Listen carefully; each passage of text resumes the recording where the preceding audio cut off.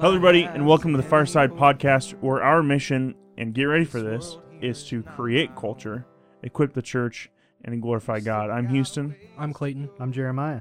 All right, so I said get ready for this because you'll notice, if you're one of our 3 avid listeners, shout-outs to our wives, that we have changed our mission statement. A subtle, but we think important and intentional change. So we've changed it from better engaging culture to creating culture. And what we're going to do is we're going to spend these next 2 episodes talking about why that is and what that means. The morning comes just when it wants. No clock can tell me how it's done. For now the darkness has its fun, but soon we'll see the morning sun. So don't close your eyes, I won't close mine. The dawn will come. If we're running out of time, then we're running into love.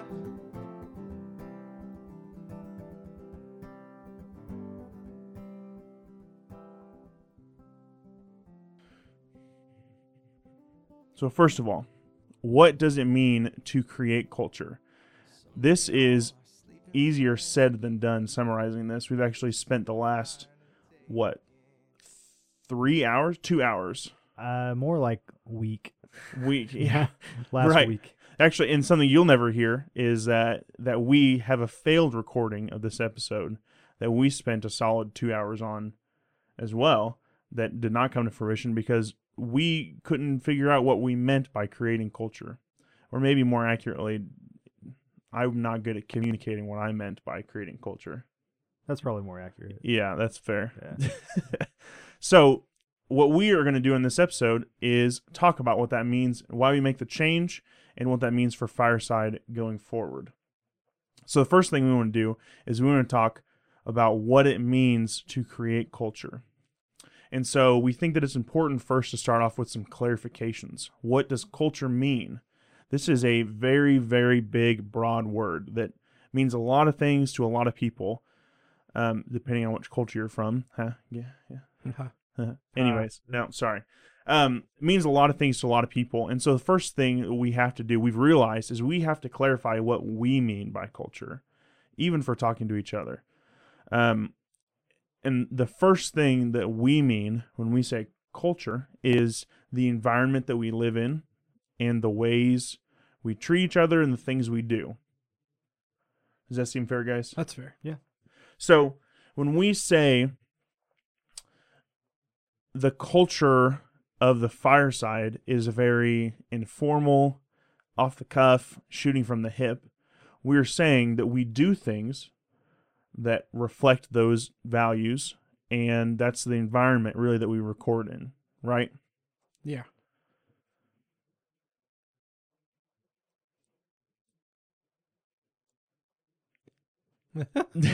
Gosh, I'm just really confused by that statement.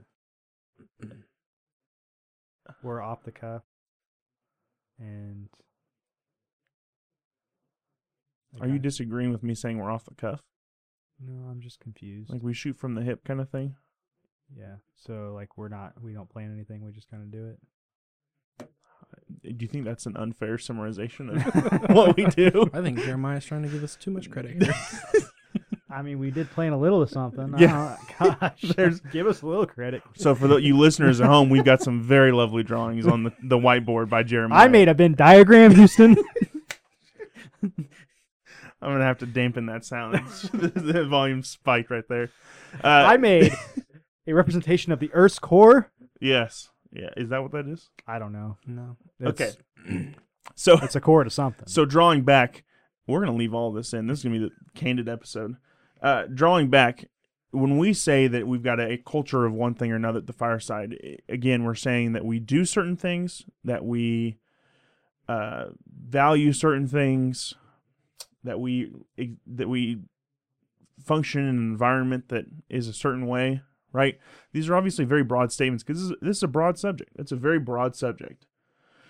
so broad that it's difficult to pin down one definition or one even End all be all. End all be all. Yeah, exactly. And I Which think that's because, like, in Andy Crouch's book, Creating Culture, I mean, he specifically says, like, culture making. culture making. See, I Sorry, caught you in my Hey, words. I well, it's caught because you in you've my- ingrained it in my mind by Yes, now. So, you're welcome. all right, well, thanks.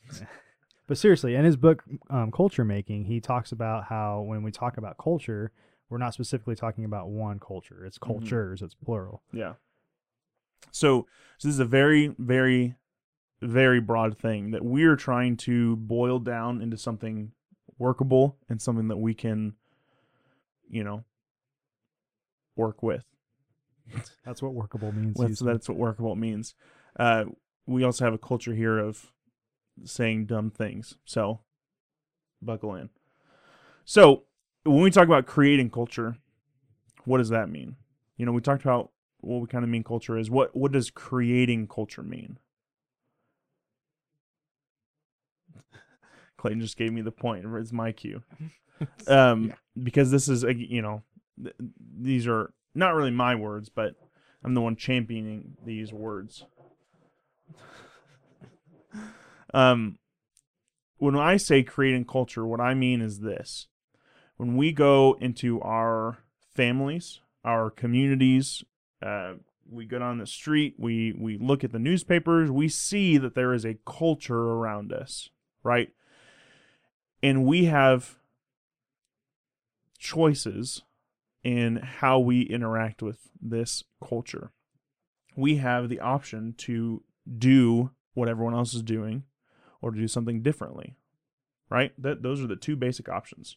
So what we want to do as culture creators, quote unquote culture creators at the Fireside, is we want to introduce into situations cultures that reflect the kingdom. And so what I mean is this. We know that in any situation, there's already a culture present. So there's already an environment and there's already things that people are doing. Again, we said that in this room, there's a culture, even between the three of us.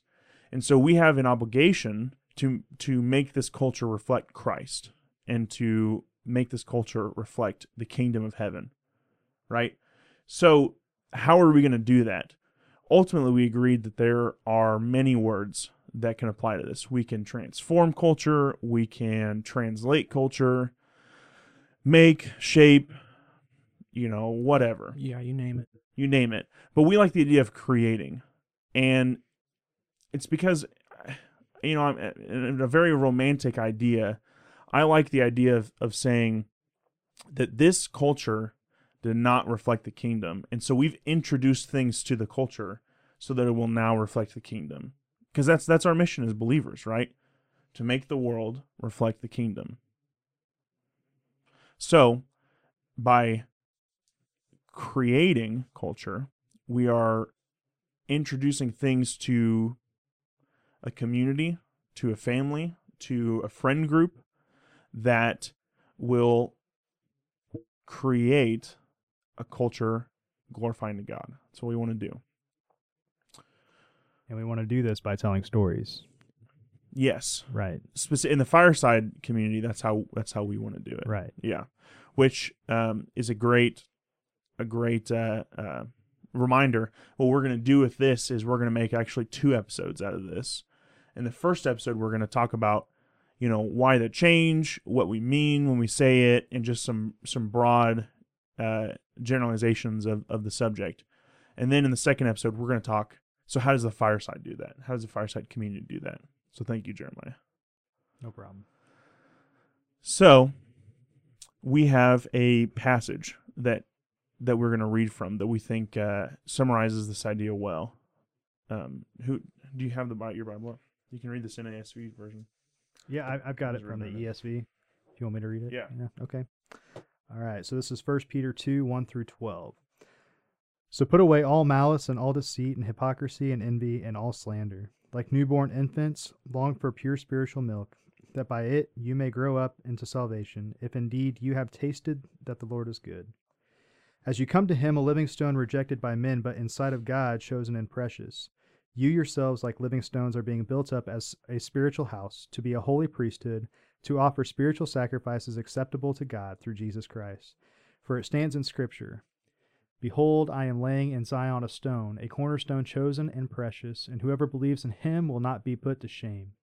So the honor is for you who believe, but for those who do not believe, the stone that the builders rejected has become the cornerstone, and a stone of stumbling and a rock of offense. They stumble because they disobey the word, and they were destined to do. But you are a chosen race, a royal priesthood.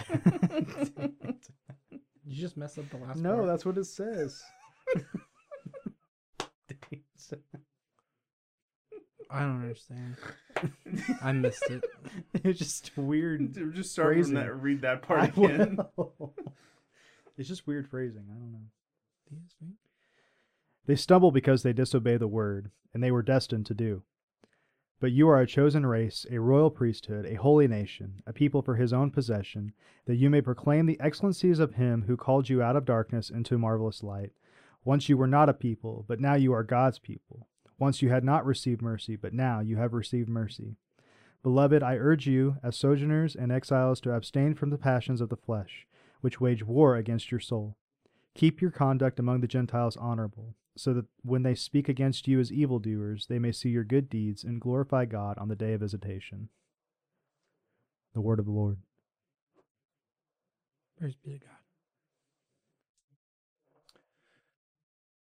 Before we go any further, I think what just happened there at the end of that scripture reading is a perfect example of what we want to do here at the fireside, and a perfect example of what we mean by culture creating. It's a very traditional thing that at the end of a scripture reading, we say the word of the Lord, and the response is, praise be to God. Why do we do that? It's just it's a very liturgical practice. It's traditional, like you were saying. It's what the early church did. It's saying something about what we just read. Right. Yes. And then We're bringing people back to what this is. It's the word of the Lord. Yeah. It's not our own words that we're proclaiming. It's the words of God. And then that requires a response. And a simple but yet profound response is praise be to God.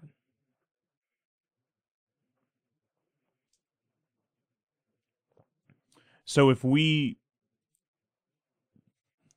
want to, as a congregation or as a family or as a friend group, if we want to value the word of the Lord and we want to value the sanctity of it, then these kinds of call and responses at the end of a scripture reading or the way that we talk about these things are important, because what we're doing by our actions is creating a culture of respect for the word.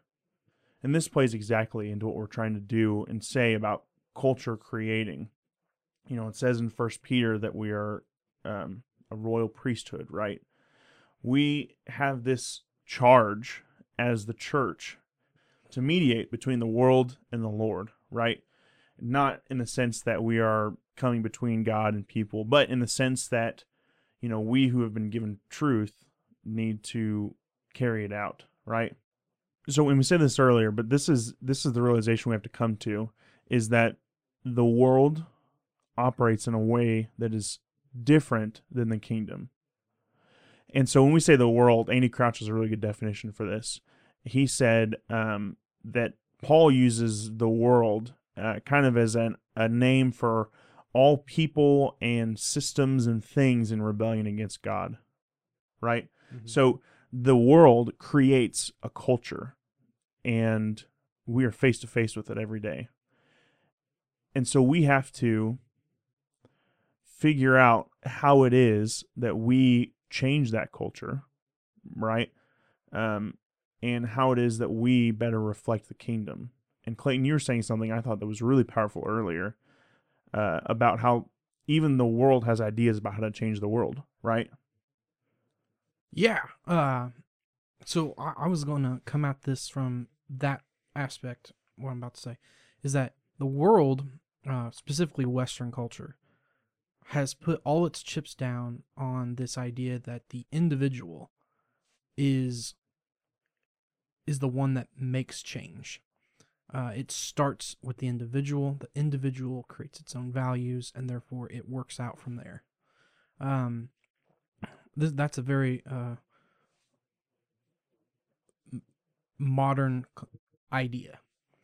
And what do you mean by modern idea? Just real briefly. So just the outflowings of the time period modernity, in which things like the philosophical values from like Descartes and others, Descartes famous, I think, therefore I am.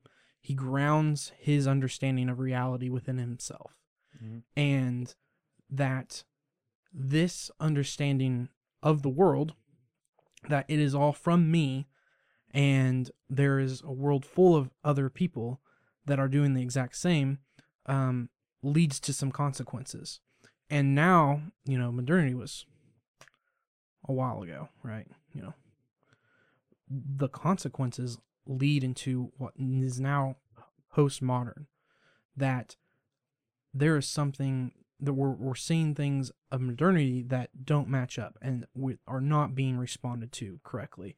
And so there's another pushback from the world is fighting against itself. And that now postmodern is trying to take things from modernity, such as, we can subscribe our own values upon the world from within us. So postmodernity is trying to take the good from modernity, in which the individual creates its own values, but then it's trying to also play with the idea that there's a social aspect, and once we've created our own values, we find in the world other people with the same ideas and the same values, and they get together, and from that point, they are trying to change the world to fit their own values. So what it sounds like you're saying is that kind of in the history of Western thought, we've got two different camps that have emerged. One saying that all of culture stems from the individual, and then another saying that all of culture stems from the tribes or the groups. Is that like a fair summary? Yeah. See, this is what I'm actually struggling with, just in general, just trying to see the interplay between those two things. And I haven't got there yet, and probably what I just said is kind of a little ridiculous, but I wouldn't be too far off in general. I would say that's pretty fair. Well, right, because when you're creating culture, you have a group of individuals, which you're saying, in a modernistic, viewpoint, you have all these different ideologies, all these presuppositions that you're bringing into together as individuals into one group. And so there's a lot of things, a lot of different angles coming into this one specific culture with these people.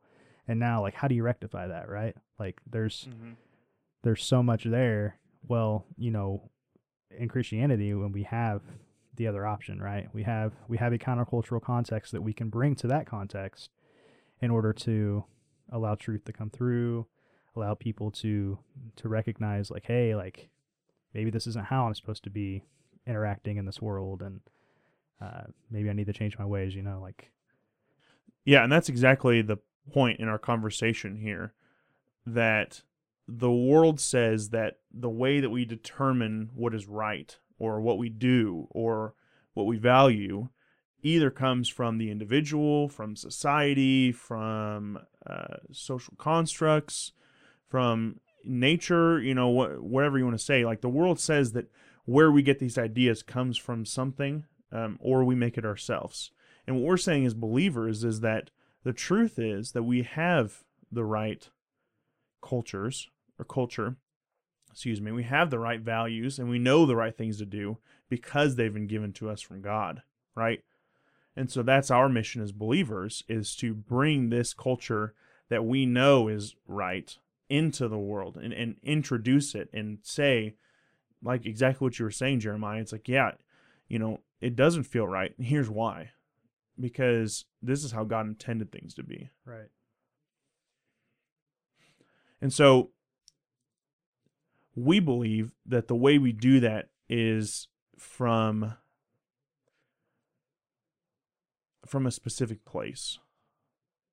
So Jeremiah's lovely drawing on the whiteboard is of 4 concentric circles, right? Is that what you would say that is? I just drew 4 circles. I was just trying to get the point across is that we have a core idea in the middle, right? Mm-hmm. And then, well, I don't know what I was trying to say with this, honestly. So we have circles. Yeah, so Clayton had an idea before we started recording that I think all these things kind of interplay. And this idea that we have to focus our attentions somewhere so that we can change, transform, create a culture so that place where we're focusing our energies can pour into the next place. And so basically what I mean is this. Do you want to say this? You're talking about families. Well, yeah. So we talked about how the world has the idea that individuals change themselves and change the world. Mm-hmm. But that doesn't work in the long run. Mm-hmm. And so those individuals get together and they form their own groups, and they change the world. Well, how does the church do it? And I was proposing that the church,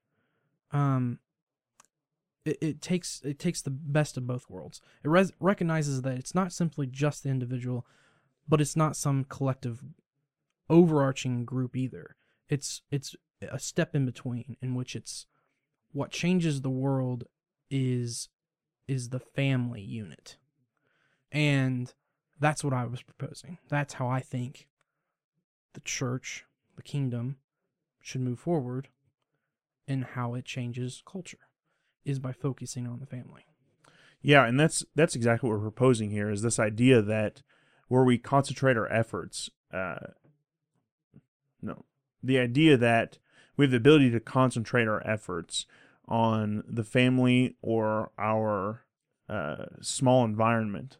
And what happens is, if we are effective in creating a good culture there, then that will pour out into the next layer of the concentric circles, right? So if we have the ability to, so if we're successful in creating a good culture, okay. So then if we're successful in creating a culture that reflects the kingdom in our family, we're more likely to be successful in creating that culture in our church, and then in our greater community, and then in our country, and then in the world, so on and so forth. And so this idea is that we have to, again, concentrate our efforts on the place where we can have the most impact. And so we want to create that culture there, so it pours out into the next layer, and then the next layer, and so on and so forth. So the family unit just cut me out. So. is the foundational block of society as a whole. And why do I say that? It's where individuals are formed. Okay? So the two parents are raising their children into an individual. The children are becoming something more.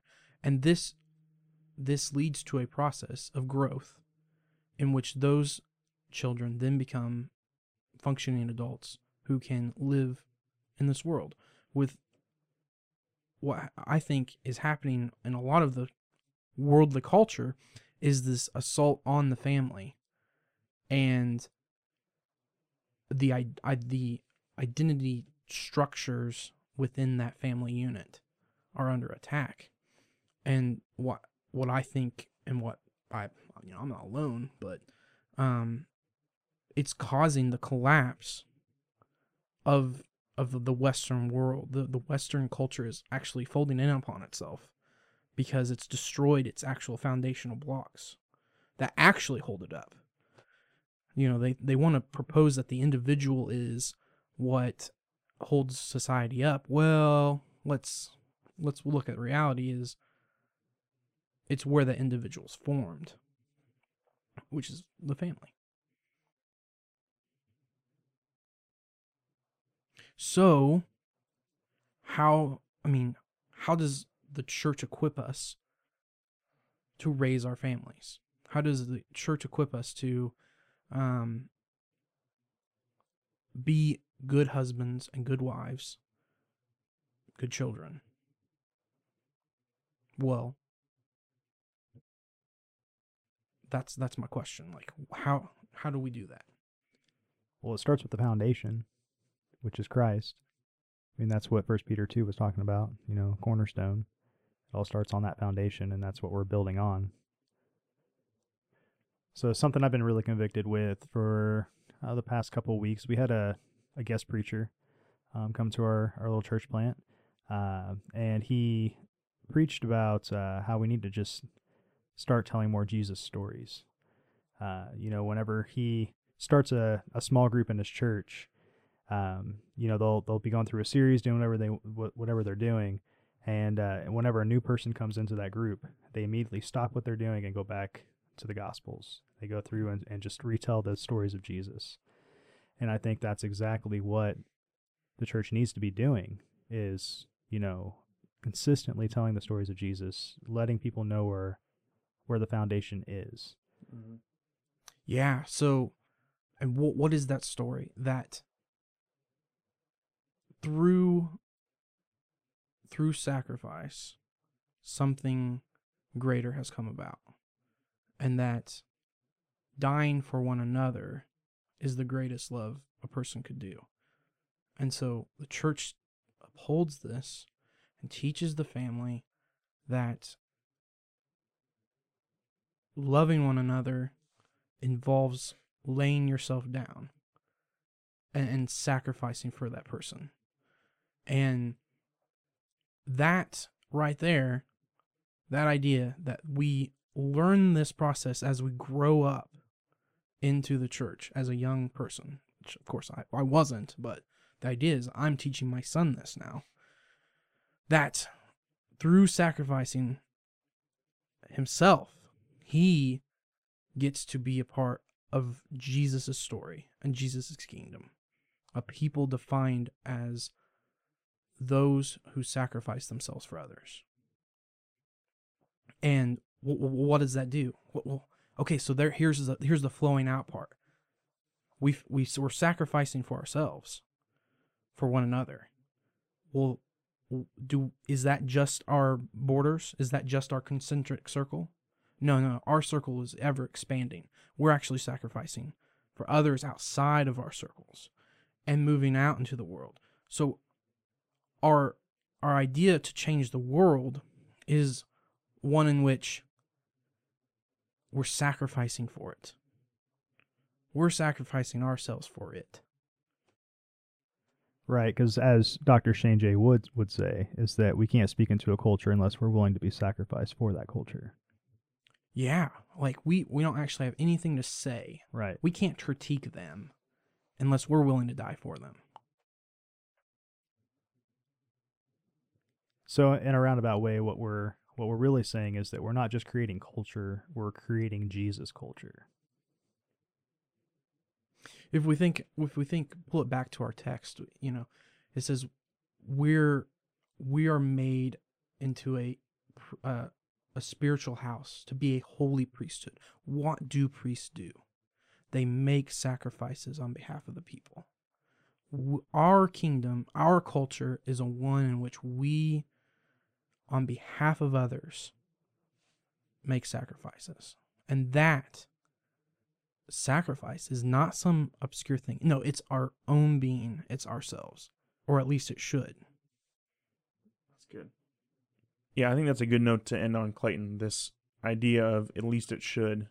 That's really what we're setting out to do as the church, and specifically as the Fireside community, is to introduce this culture that does reflect Christ and his sacrifice. And so what we're going to do is we're going to wrap up here on this episode. We hope that it's been beneficial and clarifying, because I know it has been for us. And then on the next episode, we're going to talk about what does it mean for the Fireside community to create culture.